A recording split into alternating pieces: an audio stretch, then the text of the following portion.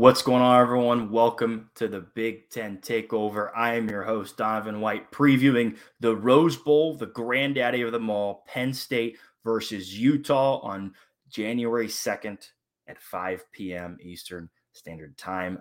Very excited about this one. Before we get into it, make sure go click the subscribe button right now. Really don't want you to miss out on all of our content that we have. Make sure you hit subscribe, get up-to-date information and content for everything that we're promoting out there. And then, of course, we are partnered with Prize Picks. Prize Picks is daily fantasy made easy. Make sure you use the promo code TAKEOVER for 100% instant deposit match up to $100. They've got an easy-to-use mobile app, both on the App Store and Google Play, and entries for 2 to 5 players and over-under on their projections that can win up to 10 times on any entry, can be made in 60 seconds or less. So that's Prize Picks, promo code TAKEOVER. All right, so we look at the Rose Bowl, Penn State versus Utah. Utah is a 2.5-point favorite over Penn State. Over-under set at 52.5. It is, of course, located in the scenic Pasadena, California location for the Rose Bowl, January 2nd. Let's get into some key storylines. So for Utah, they land back in the Rose Bowl for the second straight year after having a thrilling game last season in the Rose Bowl with Ohio State. After winning the Pac-12 title last year, they get back to the Rose Bowl this year against Penn State after winning the Pac-12 title for a second year in a row. So 2 trips in a row to the Rose Bowl, 2 Pac-12 titles in a row. Penn State, on the other hand, was able to get in the Rose Bowl large part in due to Michigan and Ohio State both making the playoffs, right? If kind of late in the season when Tennessee lost again, it was kind of opening the door to 2 teams from the Big Ten in the college football playoffs. And then obviously with Utah beating USC to win the Pac-12 championship, that kicked the door wide open. And so it allowed Penn State to get into the Rose Bowl, which they deserve to this year. You know, they're a top 10 team, and they've played well outside of, again, a bad loss to Michigan, and then not a bad loss to Ohio State, but still double-digit loss to Ohio State. Now, granted, Ohio State would not have gone to the Rose Bowl. They kind of said before they knew they're going to the playoffs that they would elect not to play in the Rose Bowl. The Rose Bowl also kind of would have accepted that. They don't really like to have back-to-back teams. But in this case, Utah is a back-to-back team. So Penn State gets the matchup against Utah after Michigan and Ohio State go to the playoffs. Key opt-outs, not really a whole lot of injuries. We'll get into that a little bit for Penn State. Mainly the opt-out situation. You see a lot of star power not playing in this game. For Penn State, cornerback Joey Porter Jr. is not playing in this game. He is my favorite corner in the entirety of college football. I think he's the best corner in the country. I think he's a lock to go first round, if not top 15, top 20. I'm hoping as a Washington Commanders fan, if there's no quarterbacks like C.J. Stroud, if Bryce Young doesn't slip, if Anthony Richardson doesn't slip down, I'm hoping that they look at potentially Joey Porter Jr. because he's that much of a stud and will have that much of an impact not being in this game. On the offensive side, wide receiver Parker Washington also is opting out and heading to the NFL. I love Parker Washington. I think he's completing that long line of Penn State wide receivers that are going to go in the NFL. I think he is also looking to be a first-round pick. Reminds me of not Jahan Dotson in his style play necessarily, but his trajectory for the draft, where he's kind of a late first-round pick grade and then maybe picked up by a team in that mid to second range part of the first round. For Utah, a few players as well. Running back Tavion Thomas has opted out. Tight end Dalton Kincaid, who has been a monster this year at tight end, has opted out. And then cornerback Clark Phillips III, who also is one of my favorite corners in the draft, plays so scrappy, plays so fast and aggressive.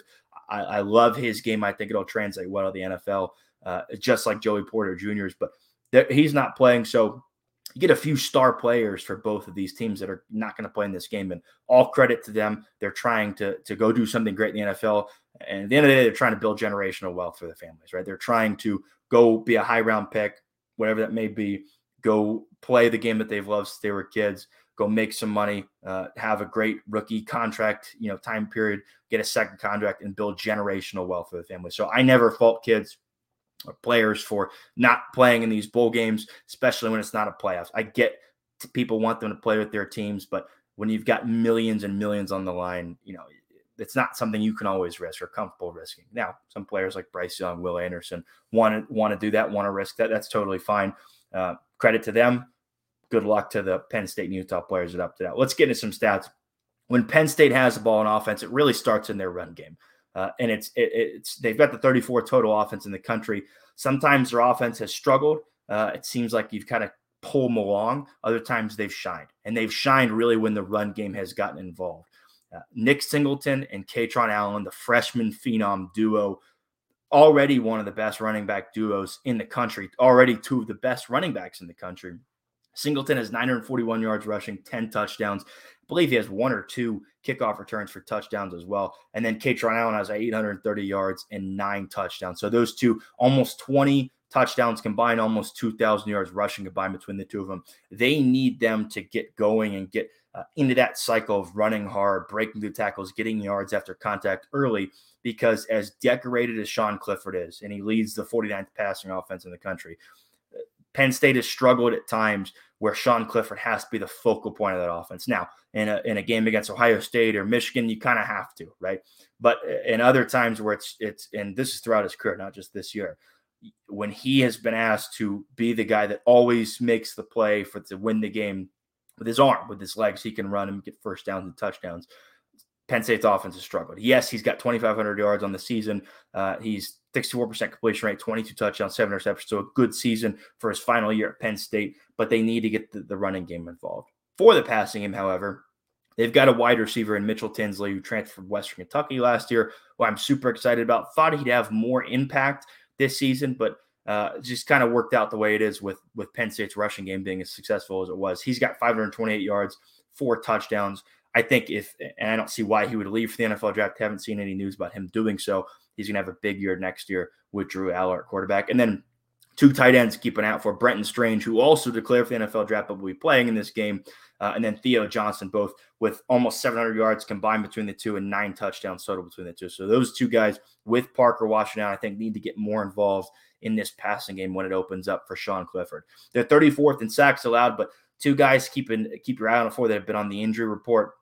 Offensive tackles, Olu Fashanu, who's second team All Big Ten, who is a beast, who's a monster. Go watch his tape. He's an athletic freak, and dare I say, reminds me a little bit of like a Orlando Brown, Trent Williams type in the NFL. He could be that good. And then offensive tackle Caden Wallace, both injured, both looking to see if they're going to play. If they don't play, that'd be huge losses, not just to the run game, but in the quarterback protection department and realm as well. And they've played sparingly, so their backups have experience, but this Utah pass rush is a little different. They're 15th in sacks in the country. I have 5 guys listed here that have multiple sacks. Van Fillinger, defensive end, has 5 sacks. Defensive tackle Samode Pepa has 4 sacks. Defensive end Gabe Reed has 5.5. Karen Reed at linebacker has 4 sacks. And linebacker Muhammad Diabate has 5 sacks as well. So Penn State fans, you want both these tackles healthy, because those 5 guys, and there's a couple others too that have 3, 4, 5 sacks. Those guys are coming, and they are some monsters off the edge when it comes to rushing the passer. Utah's defense has been good all year. 19th in the country, total defense, 16th in rushing defense, 55th in passing yards allowed, and that number might dip a little more. I think Clark Phillips, a third, being out, almost kind of equals itself out with Parker Washington being out as well. So that almost kind of equals itself out. But Clark Phillips, third, is going to be a big loss for that defense. They do have safeties back there, Cole Bishop and R.J. Hubert, that have been good all year, that I think will man the secondary just fine. When Utah has a ball on offense, we all know who it starts with. It starts with Cam Rising. Cam Rising has led this team to some awesome heights and some awesome accomplishments. Played his heart out last year in the Rose Bowl, even before he got injured, and then has had a good year this year as well. He's got 3,000 yards passing, 65% completion rate, 25 touchdowns, 7 interceptions. And this Utah offense, when they're clicking, it's because Cam Rising is clicking. Through the air and through the ground, he's got 409 rushing yards, 6 touchdowns. Penn State fans, he is a dual threat quarterback. He is a threat with his running ability as well. Even when things aren't breaking down and getting out of the pocket, he's a threat then. But when it's just like, hey, I'm going to be a gamer and go make a play, that's when he's a huge threat as well. Again, they won't have Tavian Thomas, a running back, but the good news is they have a stable of running backs behind him.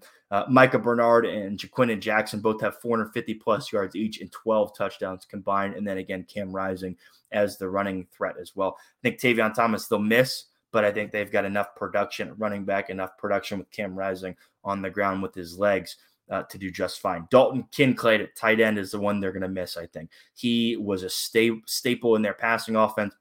They're going to need some production from Devon Vell who's got almost 600 yards receiving, 5 touchdowns. And then Money Parks at wide receiver, who's got 402 yards and 2 touchdowns. They only give up, they're sixth in sacks in the entire country. So they don't give up a lot of pressure on their quarterback, Cam Rising, as well. And I think, and Penn State was 15th in sacks, and something that I think plays a factor into this. And Penn State fans, you can dislike Sean Clifford as much as you want, or Big Ten fans, you could think this is a joke, whatever. Both of these quarterbacks are experienced. Sean Clifford more than Cam Rising, obviously, but I think they both have good offensive lines, but both these guys know when to get rid of the ball. They know how the field is working. Sean Clifford has seen a lot of different looks over his long career at Penn State, and then Cam Rising obviously is a talent to see a lot of those different looks and recognize those. So credit to both those quarterbacks as well, and their offensive lines. Penn State's defense, who I don't think gets enough credit, and partially because they play in a conference with the best defenses in the country. They play in a conference with Michigan, Michigan's defense, with Iowa's defense, Minnesota's defense, Illinois' defense, a bunch of defenses in there that are superstar level defenses, caliber. And this Penn State defense has allowed 17 points or more and only 3 times this season. Once, at the beginning of the year when they played Purdue and they won, and then twice when they played Ohio State and Michigan and they lost. Obviously, we know what happened with Michigan. They did not fare very well there. Michigan's a different animal, and so is Ohio State. But look at when they played playoff caliber teams. And Utah is a really, really good team. Obviously, they weren't playoff caliber this year. They dropped multiple games. When they played playoff caliber teams, they struggled, but they gave up 17 points only one time outside of those 2 teams. That was Purdue, which they won. Now, they're 15th in total defense. Jair Brown is a safety back there who is, if he decides to go to the draft, I think he's going to succeed very, very well in the NFL. I think he is going to continue that line of Penn State DBs, just like Joey Porter Jr., but like Jaquan Brisker from last year. They're 14th in rushing defense. PJ Mustipher, the big run stopper up there in the middle, has been a huge piece to that rushing defense and their ability. And then they're 47th in passing yards allowed. Again, he plays some good passing. He played Aiden O'Connell in there. He played C.J. Stroud. Played Michigan too, gashed you on the run game, but that didn't play a factor into it as much. And then they're 9th in sacks, 9th in the country in sacks. They get home to the quarterback just like Utah does. They've got freshman linebacker Abdul Carter, who's got 6.5 sacks and 55 tackles. He is going to be he already is a problem, but he's going to be a huge problem as he develops and gets older. Book him down as a future first-round pick. Maybe Micah Parsons level. I don't know. But freshman linebacker Abdul Carter looked to make an impact. Defensive end Adiza Isaac, and then Robinson has 4 sacks each. A few other guys with a bunch of sacks too. But similar to Utah, they've got depth when it comes to rushing the passer, and they've got the talent to rush the passer. So in the end, I think both of these teams are pretty balanced. This is a great matchup, right? It's not one sided where one team's great on offense and bad on defense, or one team's great on defense and bad on offense, whatever it may be. I think they're both pretty balanced with talent all over the field on both sides of the ball, even with the opt-outs, right? With Joey Porter Jr., with Dalton Kincaid, with Tavion Thomas, with others out, right? Parker Washington. I think they've got talent on both sides of the field. So looking at these 2 teams, Utah is trying to climb not necessarily the last rung in the ladder, because the last rung in the ladder in their eyes might be going to the playoffs or winning a playoff game or winning a national championship. But winning the last ladder of a rebuild right now, and that's to win a Rose Bowl, right? So they're trying to do that. Penn State's looking at this like, man, we're trying to cap off an excellent year, win a New Year's Six bowl game, win the Rose Bowl game, finish season ranked in the top 8 in the final poll, and propel themselves in the next season. Because, and I'll talk about this in future videos, Penn State has a very, very good opportunity ahead of them in the Big Ten East. Yes, Michigan is still going to be there no matter what happens in the playoffs, but with Ohio State questions about who's going to be a quarterback with them, what happens in this playoff game if they get embarrassed by Georgia, Penn State's got a great opportunity next season with highly touted quarterback Drew Aller, with Nick Singleton, with Katron Allen, with Mitchell Tinsley, with Theo Johnson at tight end, with Abdul Carter at linebacker, with other pieces coming back, with other highly recruited pieces coming in and highly recruited pieces developing. They've got a great chance to not just cap off a year this year, great year this year, but propel themselves into true contention next year, which maybe Penn State fans, it seems like people have said that before. I truly believe it. I really do. They've got a great shot to do that. So this Penn State defense is, I think, what's going to propel them through this game. They're no joke. They're not getting talked about enough. I think Allen and Singleton will get theirs. I think both the tackles will play, and I think their defense is going to shine. And Dalton Kincaid being out for Utah is a big loss. And Tavion Thomas is too, but like we talked about, they've got a stable back there. So give me Penn State plus 2.5 and with the outright win. And I think the under 52.5 will hit. I think it could be like a 27-24 type game, maybe 27-20 Penn State, 24-20. Don't think it's going to be fireworks from the offense side like we saw last year with Ohio State, Utah, but I think it'll be a great game nonetheless. I just think Penn State's defense is going to shine more than Utah's defense against their offense. So give me Penn State plus 2.5. Under 52 and 52.5 and Penn State with the outright win. Again, if you have not already, go hit the subscribe button. We don't want you to miss out on any of the new content we have for the Big Ten, but for the SEC, ACC, Big 12, all the NFL, all the reactions to NFL and college football games, all the previews for next year, and then college basketball, of course, we've got you covered with that too. So make sure you go subscribe. But for the network, for the show, I am Donovan White, and I will see you all next time.